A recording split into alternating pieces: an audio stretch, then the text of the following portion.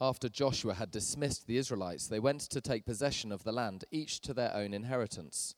The people served the Lord throughout the lifetime of Joshua and of the elders who outlived him, and who had seen all the great things the Lord had done for Israel. Joshua, son of Nun, the servant of the Lord, died at the age of 110, and they buried him in the land of his inheritance at Timnath-Heres, in the hill country of Ephraim, north of Mount Gaash. After that whole generation had been gathered to their ancestors, another generation grew up, who knew neither the Lord nor what he had done for Israel. Then the Israelites did evil in the eyes of the Lord and served the Baals. They forsook the Lord, the God of their ancestors, who had brought them out of Egypt. They followed and worshipped various gods of the peoples around them. They aroused the Lord's anger because they forsook him and served Baal and the Ashtoreths. In his anger against Israel, the Lord gave them into the hands of raiders who plundered them.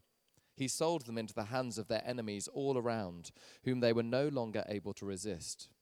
Whenever Israel went out to fight, the hand of the Lord was against them to defeat them, just as he had sworn to them. They were in great distress. Then the Lord raised up judges who saved them out of the hands of these raiders. Yet they would not listen to their judges, but prostituted themselves to other gods and worshipped them. They quickly turned from the ways of their ancestors who had been obedient to the Lord's commands. Whenever the Lord raised up a judge for them, he was with the judge and saved them out of the hands of their enemies, as long as the judge lived. For the Lord relented because of their groaning under those who oppressed and afflicted them. But when the judge died, the people returned to ways even more corrupt than those of their ancestors, following other gods and serving and worshipping them. They refused to give up their evil practices and stubborn ways. Therefore the Lord was very angry with Israel and said, "Because this nation has violated the covenant I ordained for their ancestors and has not listened to me, I will no longer drive out before them any of the nations Joshua left when he died. I will use them to test Israel and see whether they will keep the way of the Lord and walk in it as their ancestors did." The Lord had allowed those nations to remain. He did not drive them out at once by giving them into the hands of Joshua. These are the nations the Lord left to test all those Israelites who had not experienced any of the wars in Canaan. He did this only to teach warfare to the descendants of the Israelites who had not had previous battle experience. The 5 rulers of the Philistines, all the Canaanites, the Sidonians, and the Hivites living in the Lebanon mountains, from Mount Baal Hermon to Lebo Hamath. They were left to test the Israelites to see whether they would obey the Lord's commands, which he had given their ancestors through Moses. The Israelites lived among the Canaanites, Hittites, Amorites, Perizzites, Hivites, and Jebusites. They took their daughters in marriage and gave their own daughters to their sons and served their gods. This is God's word. Thanks very much for reading that to us, Pete. As Pete said, my name's Andy, and I'm the children and youth worker here at Inspire St. James Clerkenwell. It's a great joy to come and speak to you from God's word this afternoon. If you could keep your Bibles open at that page, 243, that we just had read, that'd be really helpful. But let me pray, and then we'll dive in. Almighty God, Father, Son, and Holy Spirit, we thank you that we don't have to guess what you're like. We thank you that you are a speaking God. You speak through your word to us today. And thank you that, like a faithful friend, you do not simply tell us what we want to hear, but you tell us what we need to hear. So, Father, pray that you would send your Spirit, that we would be soft in our hearts to listen and to be changed, and that you would help me speak faithfully and clearly of who you are and who we are. Amen. So as we just heard that passage read to us, I wonder how it made you feel. Maybe you came to church this afternoon hoping to be encouraged. Maybe hoping for something more upbeat than last week. Because last week, as we began our series in Judges, we saw the people disobey God. God's people disobey him and fail to drive the other nations out of the land. But at the end of the passage, it was kind of unclear whether that disobedience was going to have lasting consequences, or whether maybe the people might turn back to their God. But today, we're looking at what is in some sense a second introduction to the book of Judges. So again, we start with the death of Joshua, but this time, the direction of travel is unfortunately clear. In that reading, 24 verses, we descend from a picture of success in chapter 2, verse 6, as the Israelites are kind of released to go and enjoy their newfound material prosperity in the land that God has given them. Finally, they're there. And then by verse 15, they're in great distress, ruled by other nations. By verse 19, over the page, you've got evil and corruption. And by the end of the passage, what looks like a total loss of identity as the Israelites turn away from the one true God to serve the gods of the nations around them. And that decline and fall of God's people that we see in this week's passage is actually the pattern of the whole book of Judges. Cheerful, isn't it? What we're getting here is it's like a trailer for the movie, so that as we watch the kind of full-length feature film Judges over the next few weeks, we will have that big picture in our head as we go through the twists and turns and ups and downs of the full story. But you might well ask, what am I supposed to do with that? What are we supposed to do with this passage, with this book? Are we supposed to just kind of hold our Bibles in one hand and hold BBC News in the other and say, this is a mess, right? The world's a mess, it's getting worse and worse. Are we supposed to resign ourselves to that reality? No. The Bible is always realistic, unflinchingly honest about how bad things can be and indeed how bad people can be. But it's never fatalistic. It's never resigned to things staying that way. And so God gives us this unvarnished, unflinching account of his people and their sin and their decline. Yes, to show us the depths of the darkness in our hearts, but also to reveal to us the depths of his mercy. To show us that no matter how far we fall, whoever we are, wherever we are, God never gives up on us. He never gives up on us. So with that in mind, let's look together at how it all started to go wrong, how quickly faith is lost. How quickly faith is lost. So look down with me at chapter 2, verse 7 on page 243. It tells us that the people served the Lord throughout the lifetime of Joshua and of the elders who outlived him and who'd seen all the great things the Lord had done for Israel. They served the Lord. Okay, come 2 verses down to verse 10. After that whole generation, the generation described in verse 7, had been gathered to their ancestors, another generation grew up who knew neither the Lord nor what he had done for Israel. So in one generation, you go from from serve the Lord, verse 7, to didn't even know the Lord, verse 10. Now, didn't know the Lord, that doesn't mean that they didn't have any knowledge of God or had completely forgotten all the things that God had done in the past.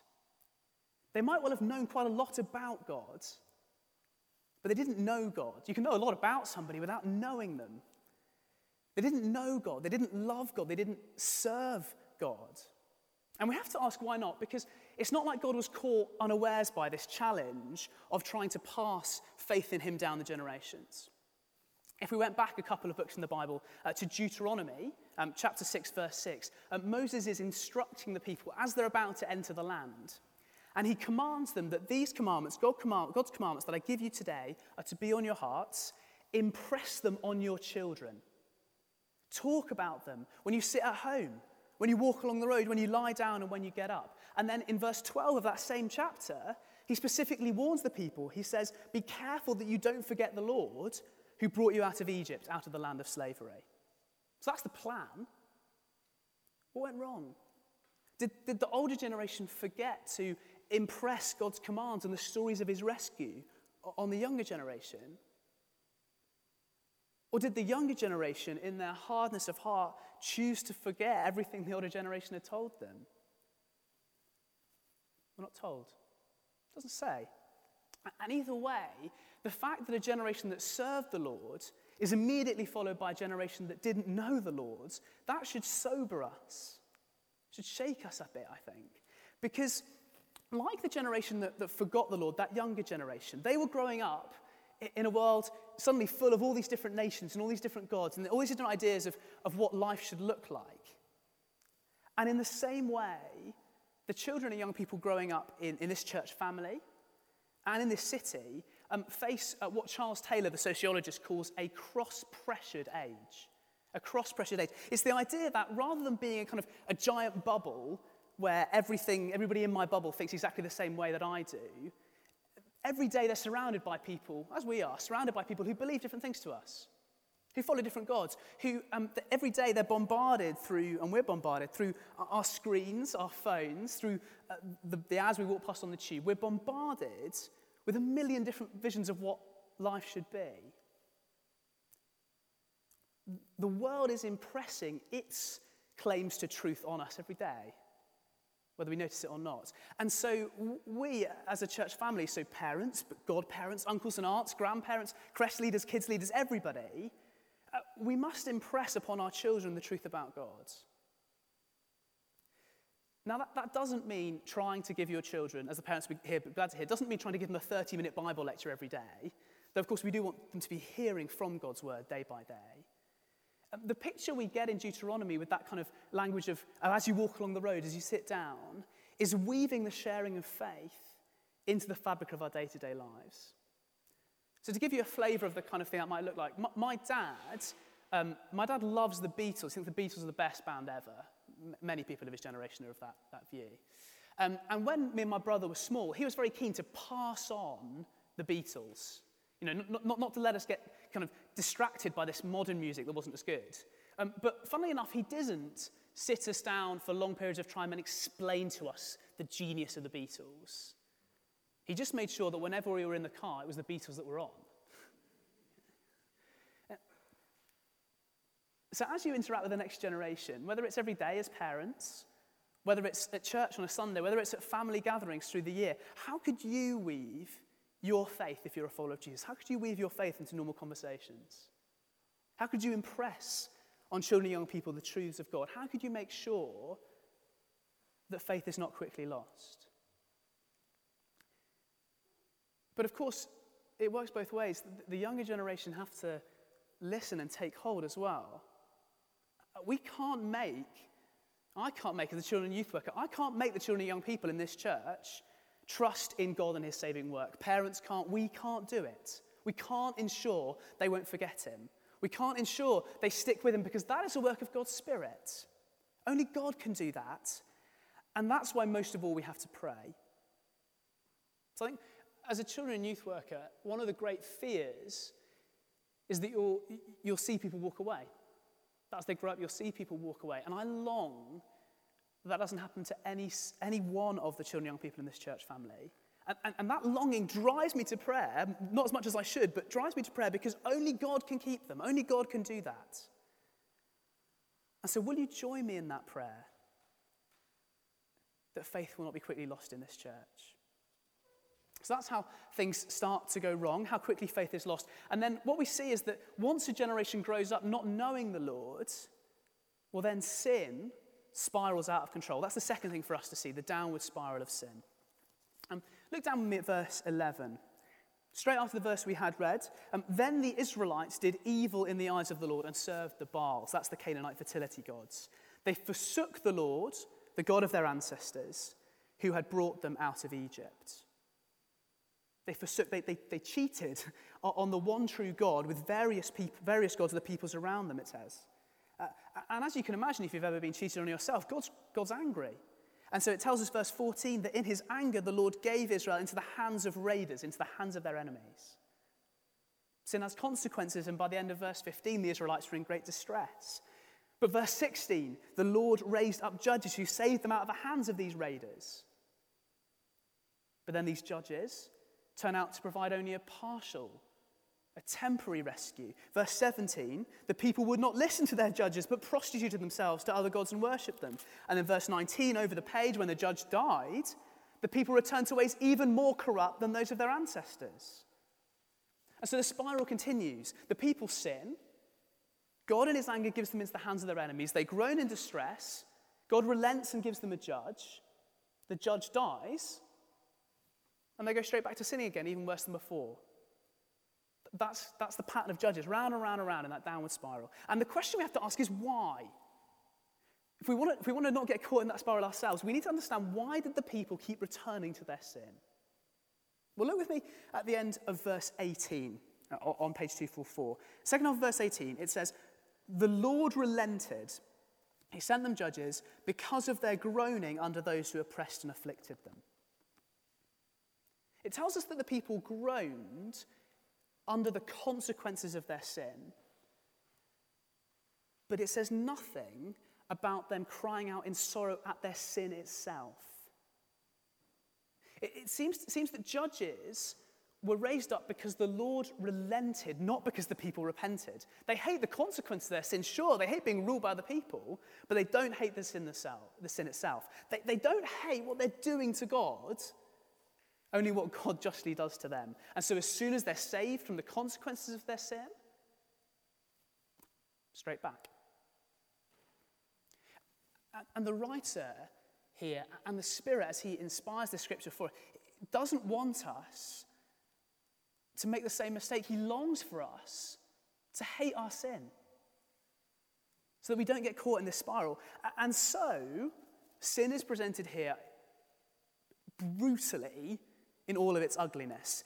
In these verses, sin is more than disobedience. It is cheating on God. The image is that we're in a relationship with him, we're married to him, and then when we sin, what we're doing is going somewhere else, to someone else, for the satisfaction or security or comfort or pleasure or whatever it is, all those things that we should have been looking for in him.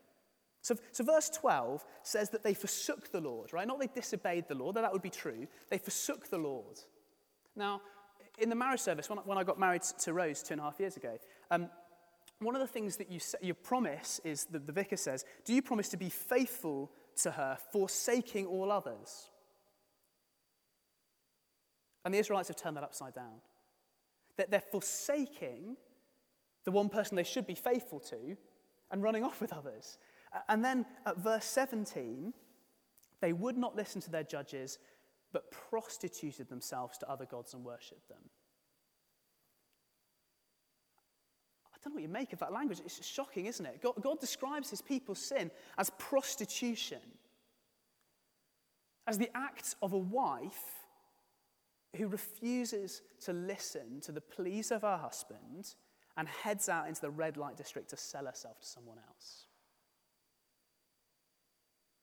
And you might be thinking, what? Like, it just seems so extreme. The language seems so distant to us. We might be able to kind of stretch our imaginations to the idea of our behavior being comparable to cheating, but the idea that our acts or our hearts could be compared to prostitution. And yet the word's there, stubbornly there in the pages of Scripture. It's the word that God has chosen to say to us about the nature of sin today. Because he wants to shake us, to shock us almost into grasping the relational character of our sin. He wants us to see what we're doing to him when we go elsewhere for ultimate satisfaction and security. So imagine you're chatting to a couple you know, or actually probably one member of the couple, and you're asking them about how their relationship's going. And they say, yeah, it's going all right, actually. I'm faithful about 90% of the time. 9 days out of 10, I don't cheat on them.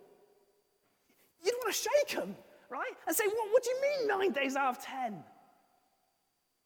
What do you mean 9? Like, that is what God's trying to say. He's saying, that's what sin is. When we compromise with sin in our lives, when we leave that last 10% because, well, we've done all right, we're cheating on him.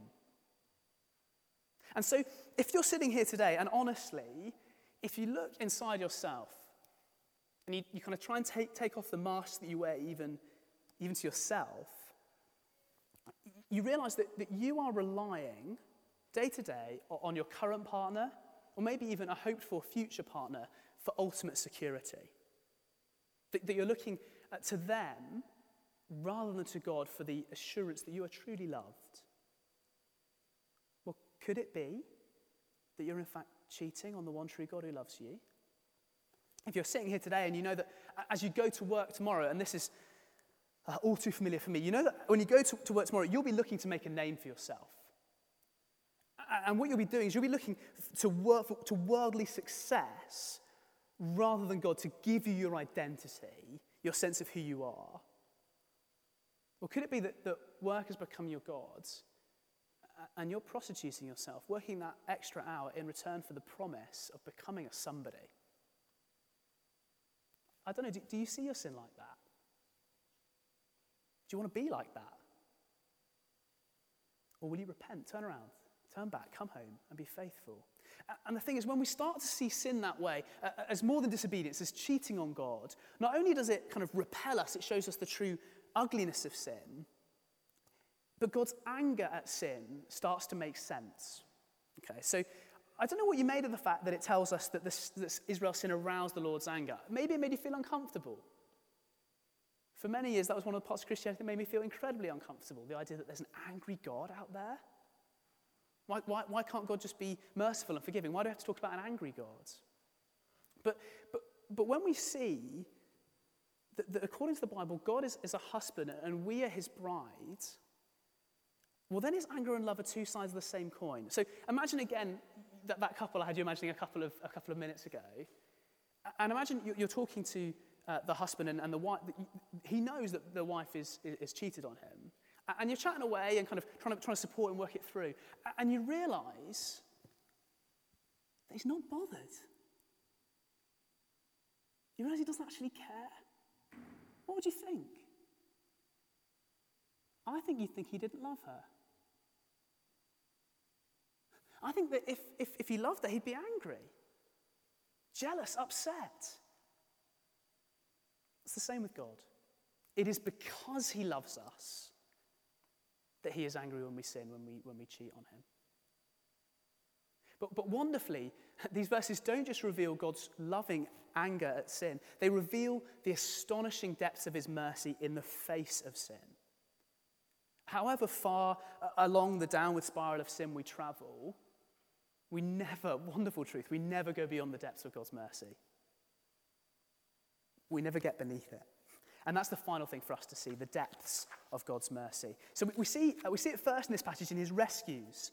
So verse 16, in response to the people's groans and distress, the Lord raised up judges who saved them out of the hands of these raiders, out of their enemies. And then verse 18, whenever the Lord raised up a judge with them, he was with that judge and saved them out of the hands of their enemies for as long as the judge lived. God rescues them. He saves them from their enemies. And as we read through Judges, we'll see God do this time and time and time again. No matter how far his people descend into evil and sin, God keeps on sending rescuers. Not because the people finally get it, it clicks, and they're like, oh yeah, no, we're making a horrible mistake. God, we're really sorry, we repent. No, they don't repent. They just go round and round and round, and God keeps sending them rescuers, purely because he cannot bear their distress. Because he loves them. That's the heart of God. He's like a father whose teenage daughter's running with the wrong crowd, involved in the wrong kind of things. And to be honest, when she's at home, does nothing but yell at him. And yet, on the night when he gets that call at like midnight, and through the tears and the sobs, his daughter's saying that the party she's gone to tonight is scary. Wasn't what she expected. She's scared. She's lost. Of course he gets in the car or on the bus to get her, to rescue her. That's the heart of God. We see the depths of God's mercy in his rescues. But perhaps strangely, we also see the depths of God's mercy in his judgment. Don't know how, that sounds like it might not work. How can God be merciful to us in judgment? Well, look at verse 20 on page 244. So it says that because the sin of Israel grew worse and worse, they were going down this spiral, it says the Lord was very angry with Israel and said, because this nation has violated the covenant I ordained for their ancestors and has not listened to me. Right, so stop there. That's the charge. That's what they're guilty of. They've violated the covenant. They've broken the agreement that God has made with his people. That relationship has been shattered by their rebellion, by their cheating. And if you went back to the end of Deuteronomy 28, in some sense when that agreement was set up, the promised consequence for that kind of breakdown in that relationship, that rebellion, is total destruction. God says, if you do that, I will destroy you. And that would be totally just, because Israel are just as bad. They're falling into the ways of the nations that God has just used them to destroy. And so he would be totally justified in destroying them too. But instead, he shows his people mercy even in judgment. Verse 21, here's the judgment. I will no longer drive out before them any of the nations Joshua left when he died. Instead, I will use them to test Israel and see whether they will keep the way of the Lord and walk in it as their ancestors did. So instead of destroying his people, God decides to test them. 3 times in these verses, down to 3 verse 6, we're told that God let the other nations remain as a test. He's giving his people another chance, an opportunity to relearn dependence on him, to come back to him as they face continued conflict with other nations, to learn what it is to serve him, to follow him again.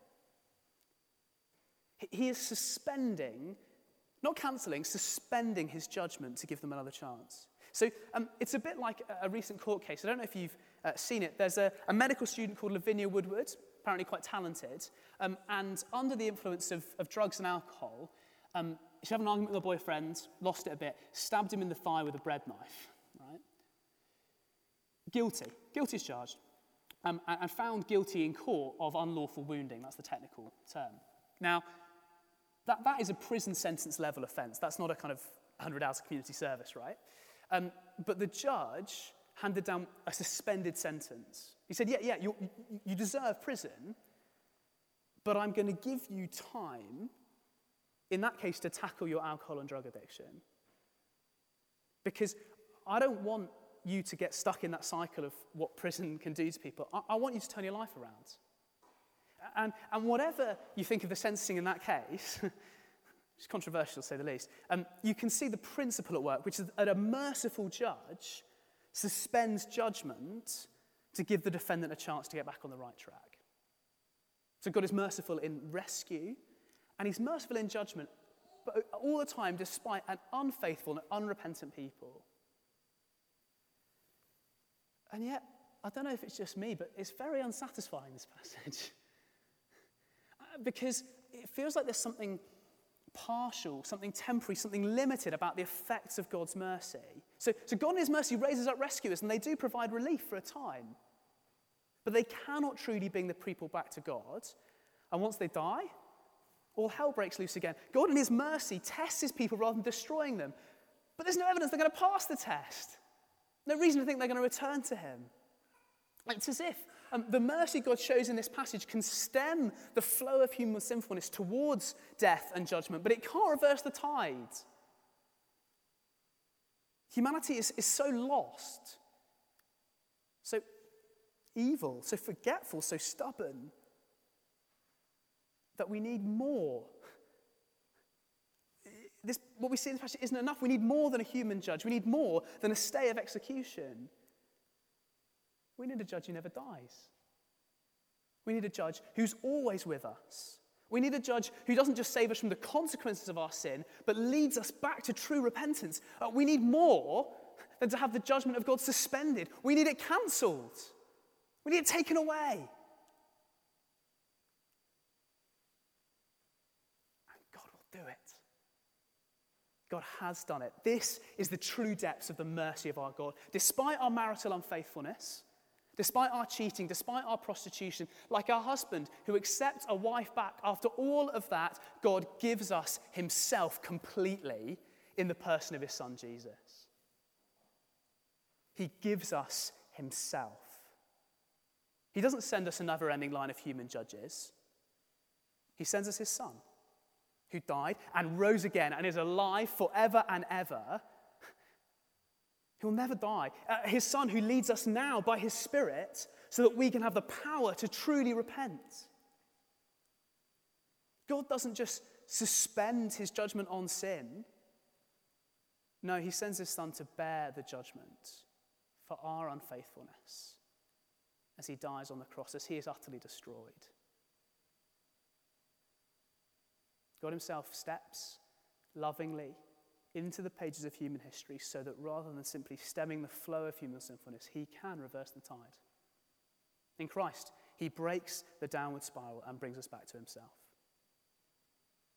Our sinfulness runs deep, but his mercy goes deeper still. And so, as I close, do you see that in the light of that kind of mercy,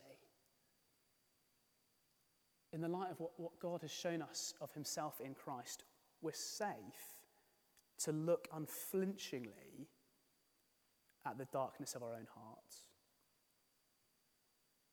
It's safe to acknowledge that every time we look to someone else to provide us with the ultimate security we crave, every time we do that, we're cheating on God. We can admit that to ourselves. It is safe to acknowledge that every time we ask worldly success of any kind to give us ultimate satisfaction, to give us our sense of identity, that we're prostituting ourselves. We can admit that. It's safe to be realistic about how bad we are, because we have a God who looked at a people who prostituted themselves to other gods and sent them rescuer after rescuer after rescuer. That is our God. We have a God who looked at a people who'd forsaken him, and out of his longing for them to come home, suspended his judgment. And we have a God who looks at us, at our unfaithfulness, and gives us himself in the person of his Son to bear the judgment for our sin, to rise to new life, that we might be free from the power of sin and death, free to live faithfully with him forever. God smashes the spiral to pieces so that no matter how far down the spiral of sin you are, you can know that God has not given up on you. He never will. And if we're honest about our unfaithfulness, if we hate what we are doing and have done to God, if we repent and turn back to him, he will forgive and rescue and restore us. He will.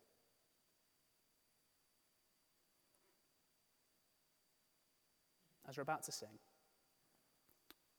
our shame was deeper than the sea. His grace is deeper still. Let me pray.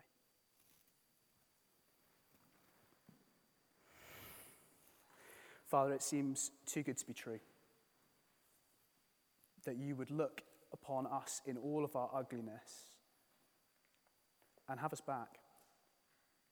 That you would send us yourself in the person of your Son to bear the judgment for our sin, to rise to new life, that we might have a judge who never dies. That we might have your Spirit at work in us to bring us to true repentance. It seems too good to be true, but it's here and it is true. And so, Father, give us that confidence in your mercy that will allow us to face what's worst about ourselves and to ask you to come into our lives and make us new for the sake of this world, for the sake of your glory, for the sake of your Son. In his name we pray. Amen.